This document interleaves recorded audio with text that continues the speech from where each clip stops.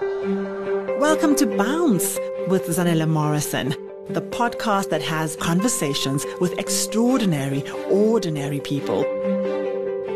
One of the questions that I got from one of my friends, and I've got a whole cohort of people that are surrounding me, by the way, asking me questions and helping me and prompting me along the way. This is absolutely nerve-wracking.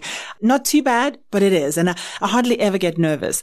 And that's why one of the questions is, where do I get my courage from? Where do I get my self-confidence from? And I think it's really originated from never really fitting in. I've never really felt that I was at home in any particular space because I grew up in the township, but I look very different. So I was seen as a colored person, but I wasn't colored. My mom was mixed. My dad was Xhosa.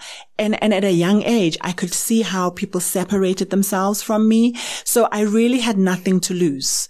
And I think that is where the confidence comes from. I've got nothing to lose. I've got nobody to affiliate and associate with that I feel will judge me to a degree, or that I feel that I have to align to how they would see me, or how I can literally be myself and be okay with that.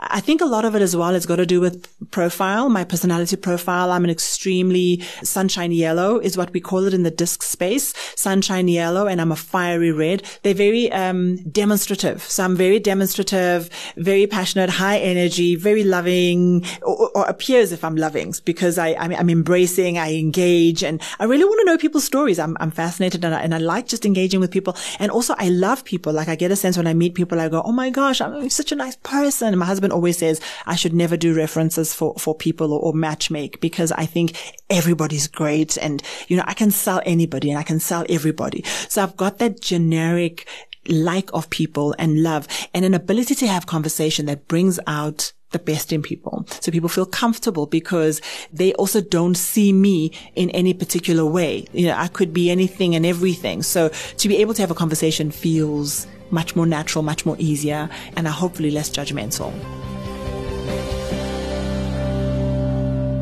You've been listening to another production from Solid Gold Podcasts.